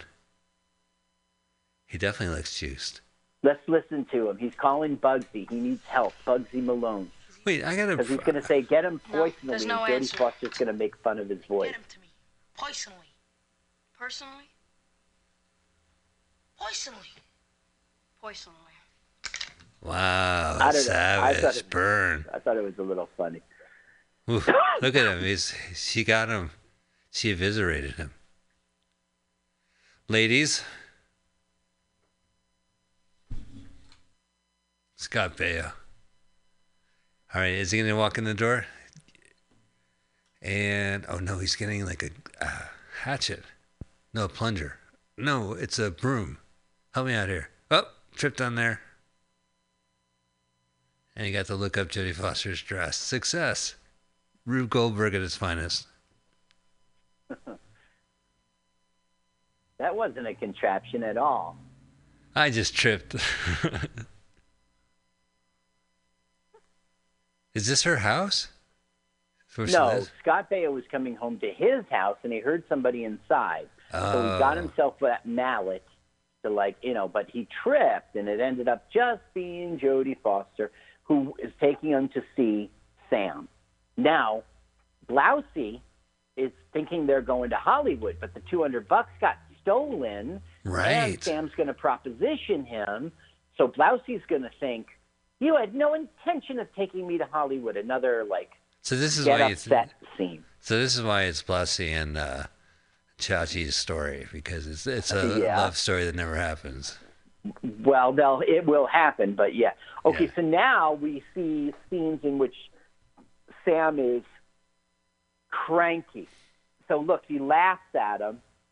Go ahead, let's listen. I'm sorry. I wasn't smelling at you. Honest, I wasn't. Found my suit funny or something? No, boss. It was your flower. Oh, yeah, it is kind of droopy, ain't it? Yeah, a little, boss. In fact, it's very droopy. Very droopy, boss. Hold it a minute, will you? You need some water. Don't ever let me see you laughing at me again, you hear? Else I'll ram that smile right down your throat. I'm Fat Sam. Don't ever forget that. Number one man, top dog, Mr. guy. Big. Always have been, always will be. Now get out of here. Okay, you don't have to listen anymore. Now he's going to slip. Whoa! And no one's going to laugh. And he's going to, of course, blame the guy who's mopping the floor, not himself for being a klutz. All we're supposed to be seeing is that Sam is under pressure. He is under stress. He is just chasing the staff around. So when I asked to put on the sound, you were like, you sounded pained. Are you already done with this movie again? Oh, not at all, my good chap. I am enjoying This is the best version of Bugsy Malone. Why, this is a delightful child gangster musical that I've ever seen. When it comes so to the the works thing is, you pick these movies, right? And then we go through these movies. Now, I spend the week. Yes. This is maybe the sixth time I've seen this. I spend the week getting ready, and I research and everything. I'm ready to go. And I know. You're like, oh, please. Listen, my part of... I'm so done with this movie. No nonsense. Listen to my good friend. I have represent the audience. I am watching it in fresh eyes while you're guiding us through it. Of course, I am still delighted that we still have another 45 minutes of this film. Of course. Well, so I think that watching those videos of the kids talking about it, that sounds like the most fun. Yeah, it was interesting. You learn a lot of stuff that you don't learn from the internet, Right. And you can see their face and their tone and their inflection. Fat Sam really was. They were a little scared of him. He was from New York, and in England.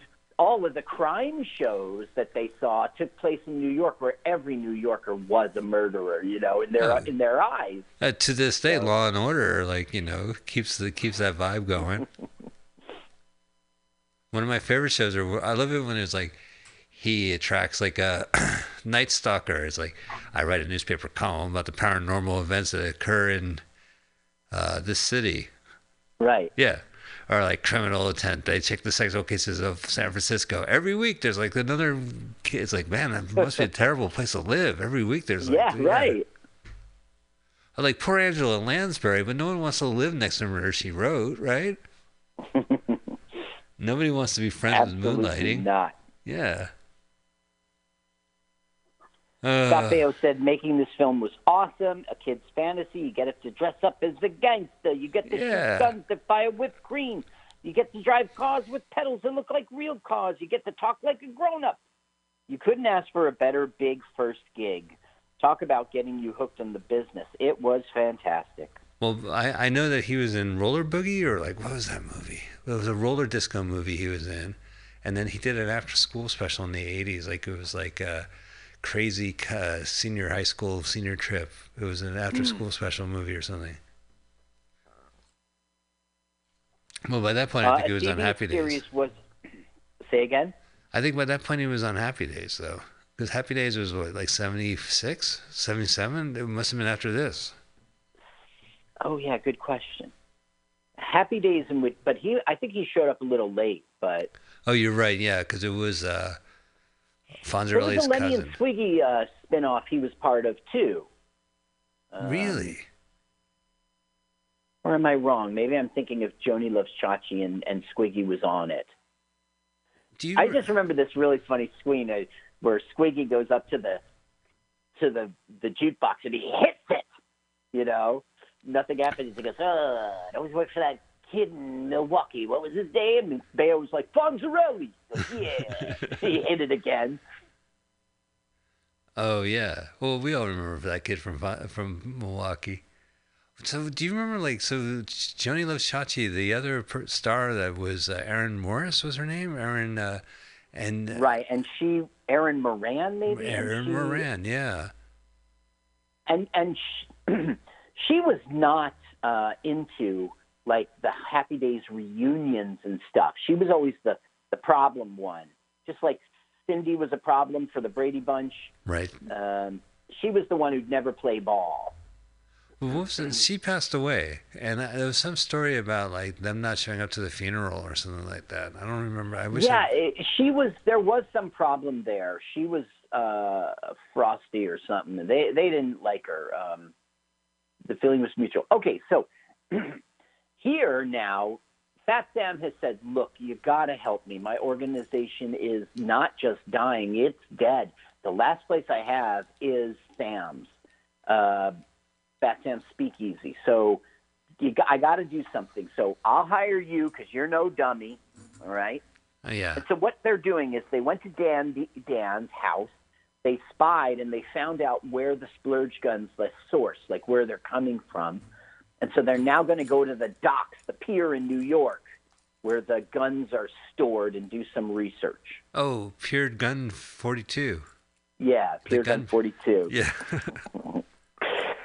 In 76, it was announced that there was going to be a television series, and it would be filmed in Dublin, but it never happened. It didn't come to fruition. I would watch that totally.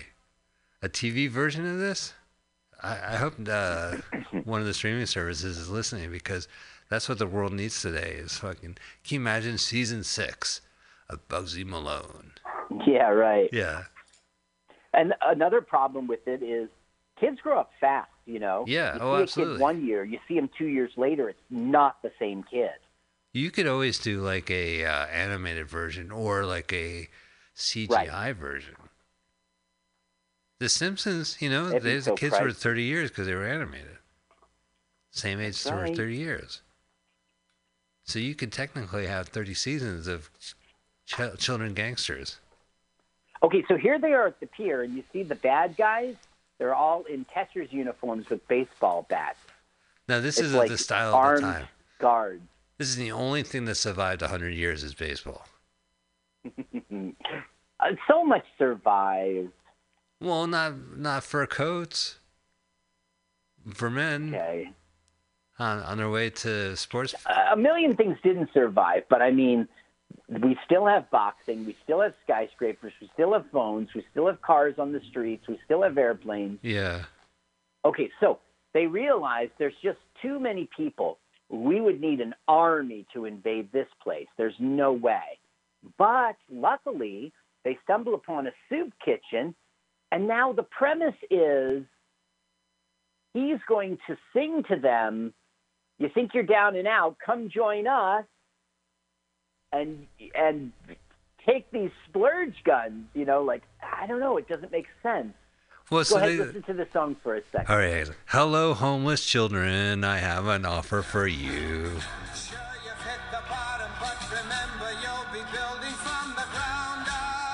That Bowie, more like Scott Bowie. So it's funny, is he's singing with this man's voice, and he goes, then with this kid's voice, he goes, "Come on, guys." Now, this looks like Pink Floyd The Wall that I know, directed by Alan Parker. We don't need no thought control. Oh, I saw that song on a movie trailer for the New Mutants. They had like a sinister version of hey, Brick in the Wall. Yeah, the Brick in the Wall. Because it's an education place, and then they show the education place, and they're like, "We don't need no education." Hey, I could just substitute Pink Floyd The Wall for this movie and just enjoy it. You always know that story about if you play Pink Floyd The Wall and Wizard of Oz at the same time, you're a big fucking loser. Yeah, my kids told me about that. It like syncs up or something. Yeah, I used to have a joke. I used to say, if you do that, you're a big fucking loser. Did you hear about that? But yeah, so it would sync up. But I would bet you if you played Pink Floyd The Wall, it would just be the same thing, like for this movie. So he inspires them to like come and help him take all the splurge guns. I don't understand why or how this works, but that's what happened. Well, that's good for him. So the soup kitchen denizens are going to do a dance on their dinner table, and then they're going to pick up the splurge guns.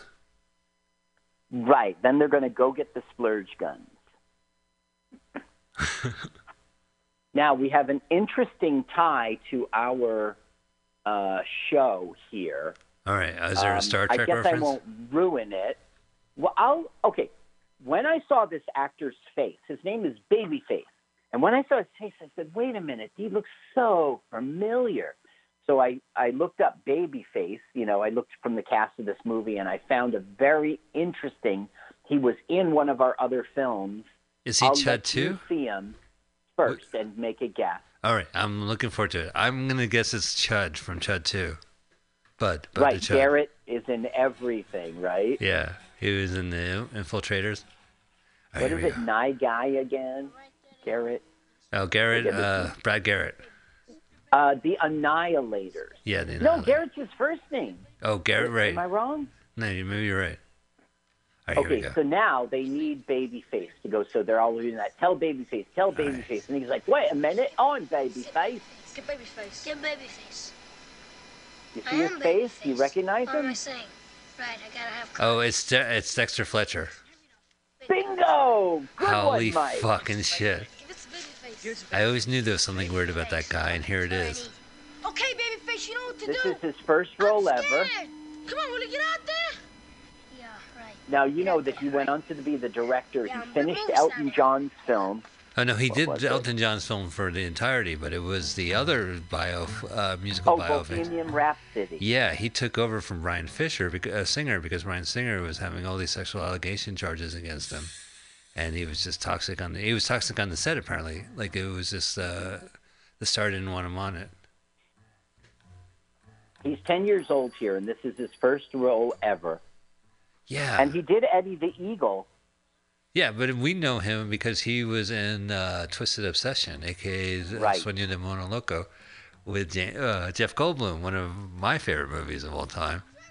1989. That's one of your favorite movies. Yeah. Was that sad? Yeah. I don't know. It's sad, but it's weird. Oh, come on, Dutchie. Hey, who's now, Soap? Look, they lure them all in here chasing Babyface and lock them in so they can get in and get the guns. Ingenious. But they don't just take all the crates. They put them in bags so that Dandy Dan and his gang think all the crates of guns are still there. Oh, They right, didn't get because the robbed. boxes are still there. Because they need to get surprised at the end. We got all the splunge guns we need. Splunge, right? Now, splurge. Now, in the end, it says all characters and incidents portrayed and the names used in this film are fictitious, and any similarity, blah blah blah. But how can they say that? It's oh, he's going. My name is Tallulah. He's pretending to have girl hair. Well, that's what you do. You have a movie. It says, "Here's a movie, Carl." It had nothing to do with Carl. And then you go, it's fictitious. It's a work of fiction. It's a total coincidence. But it says names. It says any similarity to the names of characters or history of any person is entirely accidental. It can't be. They can't say that. It's Bugsy Malone. But it's just a coincidence that the gang. It's the gangs. It's like having a cowboy named John Wayne. You know what I mean? Like, or having a movie star actor named John. I don't know. I guess you're right. No, because if I made a movie about John Wayne, and then at the end I said all characters are fictional, I mean, it's not. You would make a movie about a movie star who's best known for westerns, and his name happens to be John Wayne, but he's not John Wayne. Happens to be. Here we go. Look at this. You know, I went to this place, they carded me. Can you believe that? It's a speakeasy. They thought it's illegal. Why should they card me? I'm only, you know. Okay, now, what's happening is everyone's like, places, get ready! And they've all got splurge guns. They're all waiting. Oh, look, they got the pies at the table waiting. They are ambushing Dandy Dan. You know, at Fat Sam's nightclub, at the end of the night, they call you your dad. Instead of calling you a cab, they call your dad to pick you up. And then there's Babyface's last scene. They're coming! They are coming! Dexter Fletcher, ladies and gentlemen. Wow. Yeah, you nailed that, man. Because he's such a weirdo. Like I've seen him in Terminal. I've seen him. Of course, he played Soap in Lock, Stock, and Two Smoking Barrels. But he has this career in Europe and Great Britain, I guess, and that I'm not aware of. He's a director of other stuff, you know. So anything he's in now, I'm interested. So now they're like, okay, play the music. They're coming. You know, so everyone, and he's giving them a little pep talk. This is the big one. This is the caper. I love these mustaches these kids have. I don't think I could ever trim a mustache like that. Oh, they're doing that thing with your knees. We're in 1920s flappers, and we're doing that thing with our knees. Now Sam goes, okay, everybody, give it to him. Oh. Now, this was the very last film they shot after all, 2 months of rehearsing and then 12 weeks of shooting. So everyone gets into the pie fight. The thing is, Alan Parker knew that this was going to destroy the set. So he made sure it was the very last thing they did. And it's a free-for-all. The kids love it. Yeah, this is good. This is fun. Like, you get to summer memories. Summer memories, good one. Oh, Jody got it. Did you ever see like a Ted, or I think it was Ted 2? No, it might have been Ted, where they would take photographs of Ted like smoking on a bong and they would like post it online and say hashtag summer memories. I was smoking a penis bong. That was it. These are the reporters calling it in, and some of them get splurged. So they all die. Now, Jody says, welcome to show business. Oh, which I don't know. Is it at an inside? That she's covered in, show is business that is tough. because it's, she's a singer in the thing? Okay, so now Dandy Dan is dead. All his people are dead. And all these people should be dead according to the rules of the movie, but they're fine. Right, because they're covered in pie. She even made a little wisecrack after getting hit by it. Right. They disappear and then coins pop out of their butts, and then Sonic the Hedgehog runs up and collects the coins. I've seen this movie. This is the laws of... They break their own movie role here because everyone's alive, and they're all gonna dance they're gonna away. Sing the Fat Sam's. It's a song called "Little Love." Yeah, look at Fat Sam. He's covered in it. Go to Fat Sam's nightclub, the best Put underage. It on, not yet. Aren't there bars for kids, like juice bars and shit like that?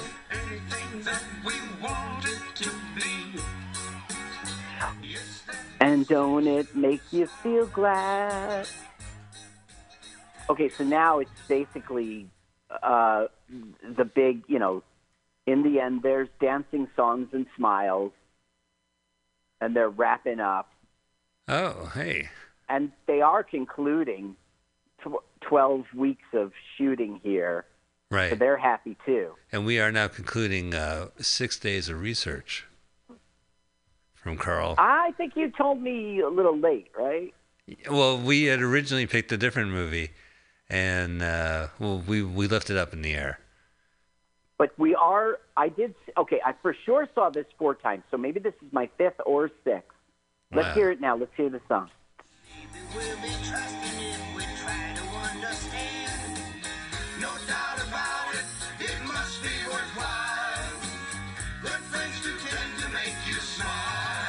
Now they're going to start singing about love. It's really kind of nice. Are they cleaned up half of the sets and the others? Oh, no, I guess not. Everyone's covered with pies, and they shot this in order. But they really had to. Well, they have the black kid face all covered in white cream. Yeah, I'm sure you think that's intentional. Yeah. I do. Oh, so here they're going to sing the love song. La, la, la, la, la, la, la. We'll love you. Gonna be remembered for the... I think it's love. Let's see. La, la, la, la. Well, that's nice. After all that fighting and gangsterism, they're saying, kids, you know what? It's all about love. Yup. All right. This is a good movie then. I take it back.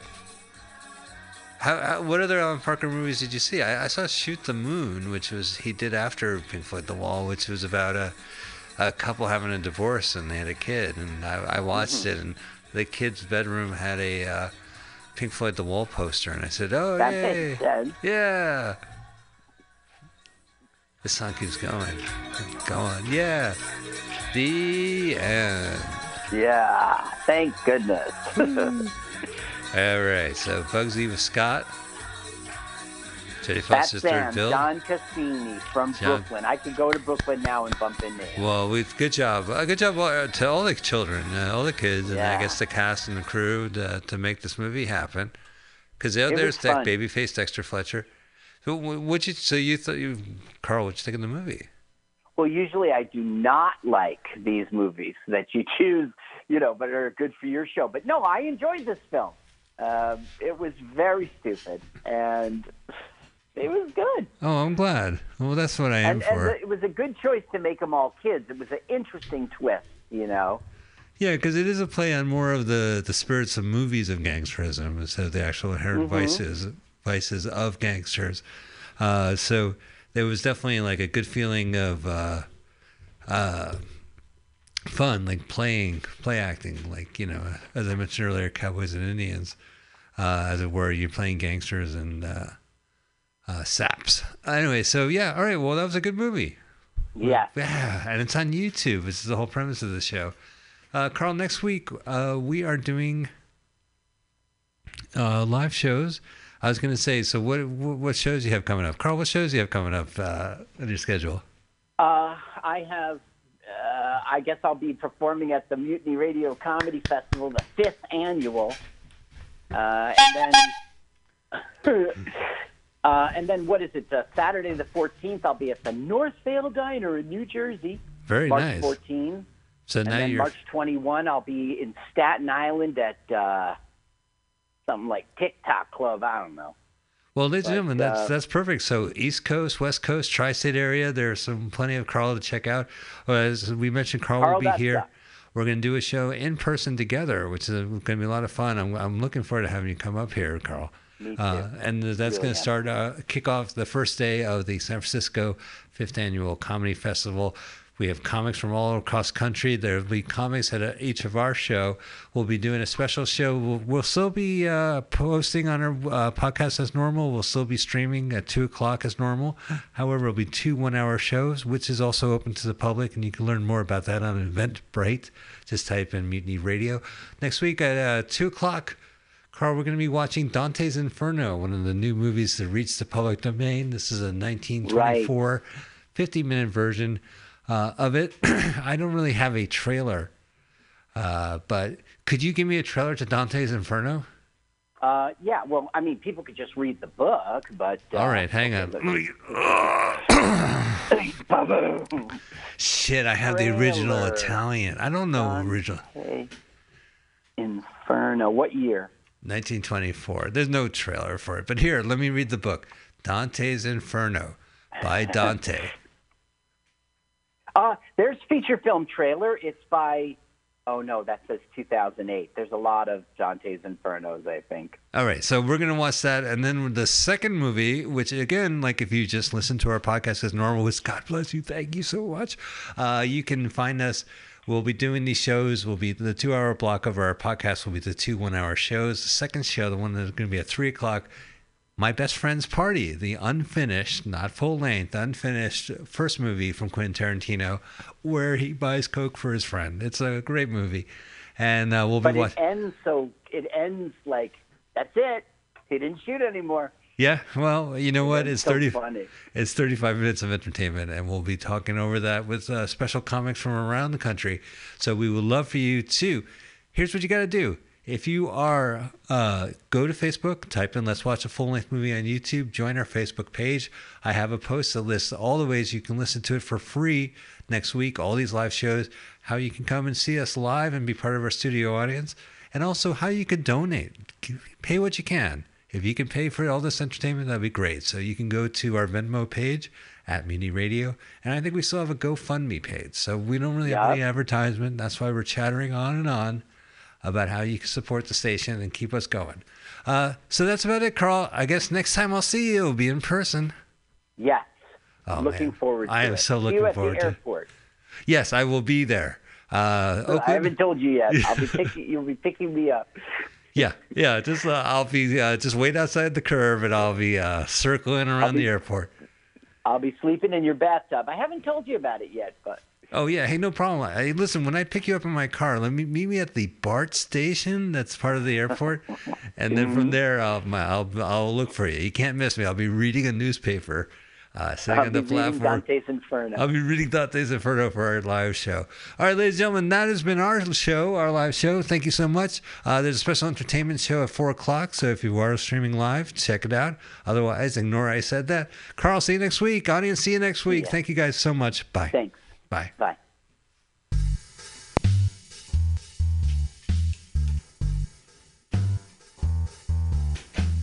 Let's watch a full-length movie on YouTube with Mike Spiegelman. Let's watch a full-length movie on YouTube with Mike Spiegelman. It's been over 1 long year watching movies, bad, strange, and weird, commandeered by Michael. Hi, this is Carl. I'm Mike's friend. I wrote this song. My turn-ons are French poodles, Chinese noodles, and German strudels. You should follow me on Twitter. It's Jokes to Carl. That's the French duh, not the duh. Now let's watch a full-length movie on YouTube with Michael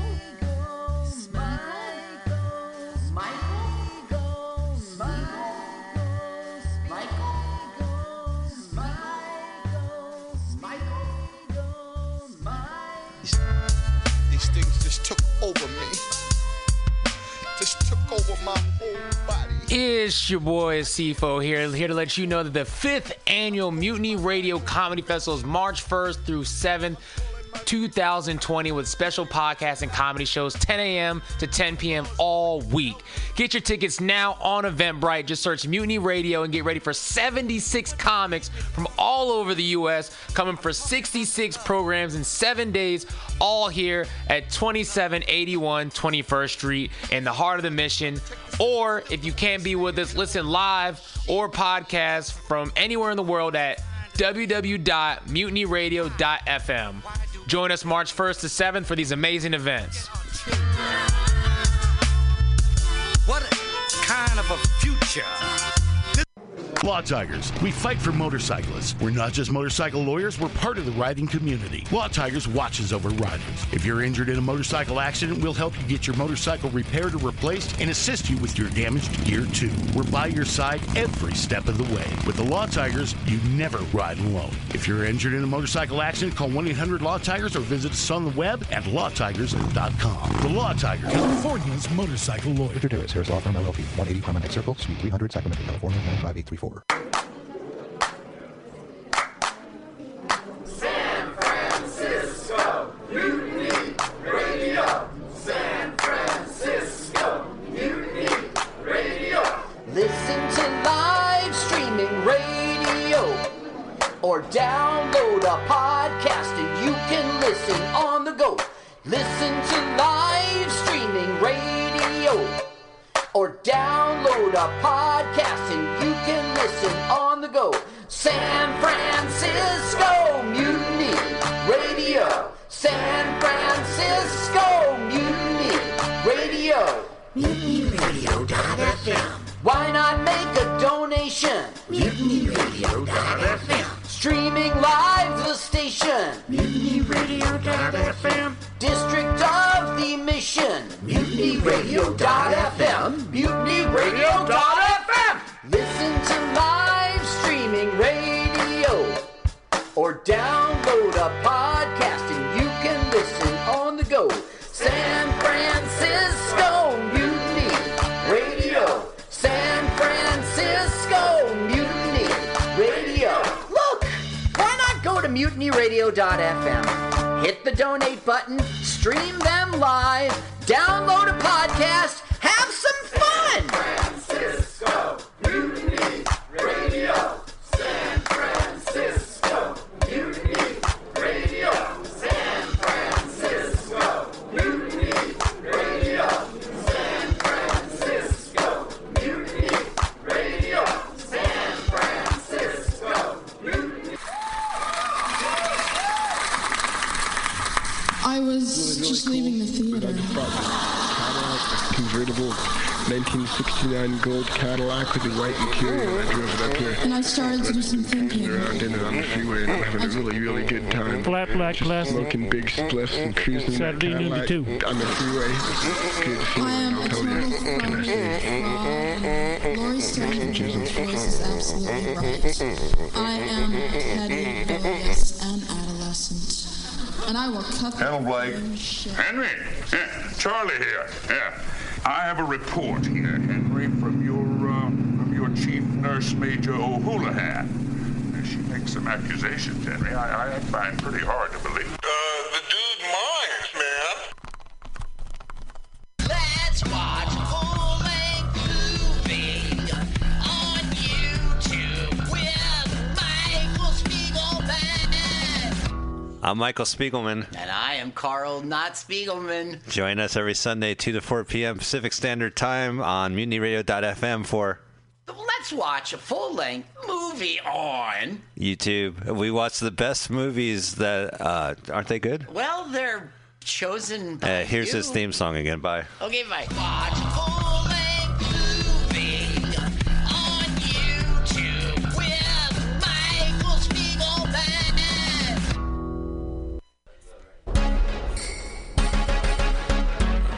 What's happening? This is your boy Rob Edwards. I'm here to tell you about the 5th Annual Mutiny Radio Comedy Festival. It's March 1st through the 7th, 2020, with special podcasts and comedy shows 10 a.m. to 10 p.m. all week long. Get your tickets on Eventbrite. Just search Mutiny Radio and get ready for 76 comments from all over the U.S. coming for 66 programs in 7 days, all here at 2781 21st Street in the Deep Mission, or listen live or podcast from anywhere in the world at MutinyRadio.fm. Join us March 1st through the 7th for these amazing events. What is it that she wants? Tell me what is it that she needs? Billy Bob, you ever want to be funny? Well, my dogs think I'm funny, Daryl. Well, I mean, you ever want to be, like, in front of an audience? Like, other than, like, squirrels, dogs, and dead peasants? Well, shoot. From time to time, I've given it a thought or two. You know, if you go to Joke Workshop, there's more than 2 peoples paying attention to your jokes, and they ain't even gonna be jerks about it. Daryl, are you serious? I can get people to listen to my jokes? And they'll even say nice things, dude, before they tell you how to get improvements. No way. What is this dag-nabbit thing called? It's Joke Workshop. Joke Workshop? Yep, every Monday, 6 to 8 p.m. on the Mutiny Radios. So you're saying I could tell my jokes every Monday from 6 to 8? That's what I'm saying. It's the Joke Workshop Mondays, 6 to 8 p.m. at the Mutiny Radios. Yahoo! $4.99.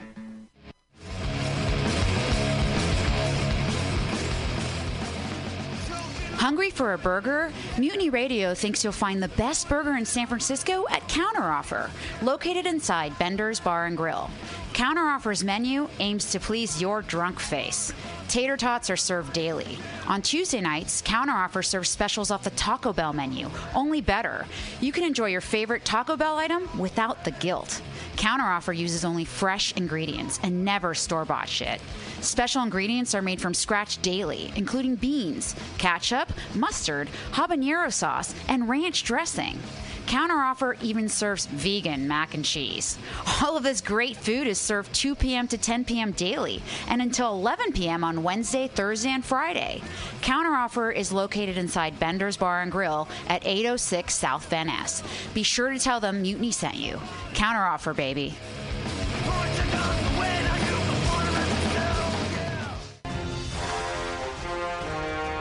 Are you tired of swimming through a sea of podcasts? Are ye on a raft without a paddle? Well, gather around me, sea dogs, and get aboard me pirate ship as we set sail for the seas of MutinyRadio.fm. From there, you can captain your own pirate ship as you sail through over 44 different shows for all of your listening pleasures. They've got live comedy to small business advice, LGBTQ friendly to sports, vinyl to gutter punk. MutinyRadio.fm has the best programming the internet ocean has to offer you. I bet my peg leg on it, or I ain't scurvy shit-faced McRat.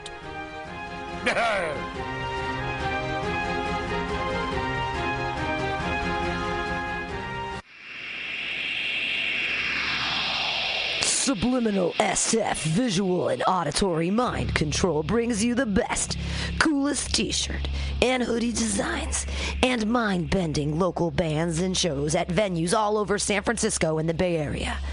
Subliminal SF is here to destroy your sense of normalcy and plant ideas in your skull to make you cooler and a more awesome person.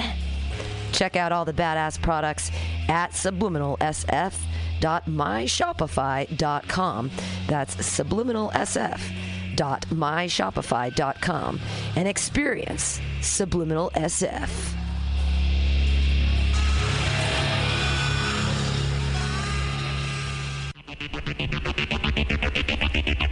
Tired of paying too much for your internet? Contracts and hidden fees got you down? Tired of supporting the same big cable companies that lobby against a free and open internet? Get Monkey Brains! Monkey Brains is a local internet provider who doesn't sell your data, bind you down with contracts, or trick you with hidden monthly fees. We're honest, local, and 100% net neutral. Residential internet for only $35 a month. Business packages starting at $75 a month. Go to monkeybrains.net and sign up today.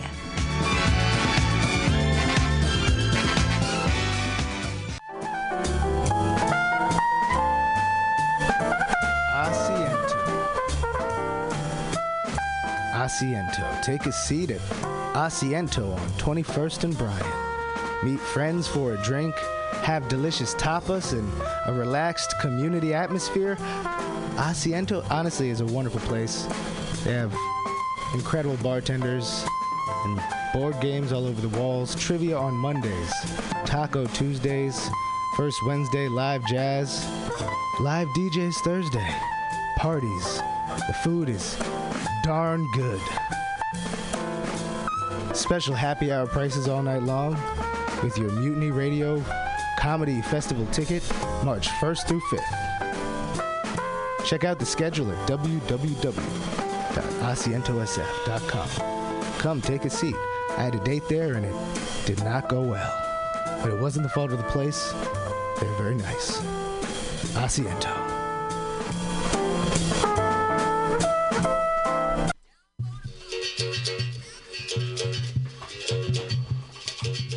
El Rio began her life in 1978 as a leather Brazilian gay bar. We are an LGBTQ plus space who is welcoming to all good people. We actively invest in communities to promote social change. We actively invest in our local arts and music scene to give space for artists. We actively pursue underserved communities in the use of our space. We are an awesome supporter of the 5th Annual Mutiny Radio Comedy Festival, hosting an incredible off-site show.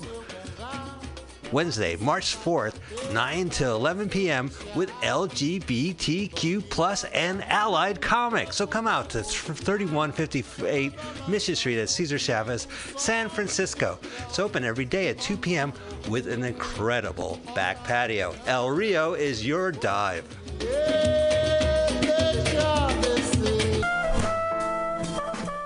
Perfect person to host this show. Everybody, put your hands together for Justin Lockwood!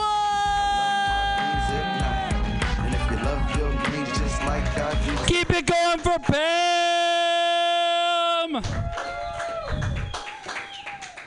Thank you all so much for coming out. It's the last show of the night. Make some noise! We're smoking weed indoors. Yeah! A little bit of a surprise just to start the evening off. This is actually an intervention. You all need help. It's the only way we could do it. This is amazing. Thank you all for coming out to Weed is Legal here at the Mutiny Comedy Festival in San Francisco.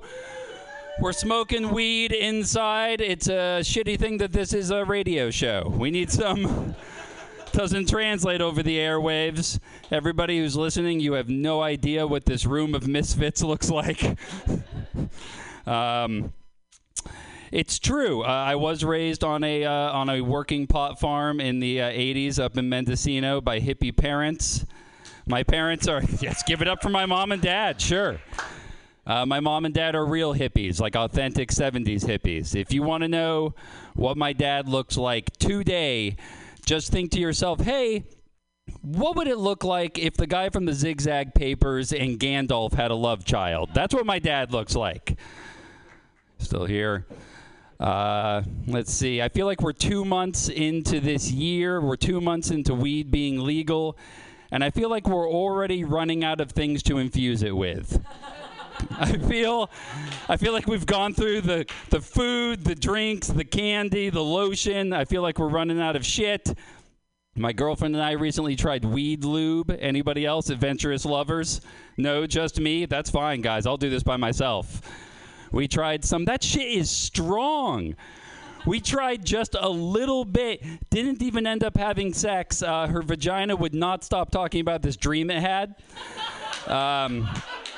Super annoying. Got the munchies. I just fed it potato chips all night. It sucked. It's awful. Yeah. Costco just announced they're going to start selling weed. No, that's true. They are. And it It really begs the question, you guys. How much weed do you really need at one time? I mean, look, I don't want to get all judgy on anybody here, but, like, if you're buying weed and somebody offers to, I don't know, like, help you to your car, maybe that's too much weed. Here's what I really want to know. What I really want to know is, what is that sample table going to look like? Excuse me, sir. Hi, how are you today? Hi. Would you like to try some Kirkland Kush? You want to hit this? It's good stuff. Can you imagine being stoned in Costco? I would lose my fucking mind. I feel like it would be cool at the time, but I feel like I would get home later, sober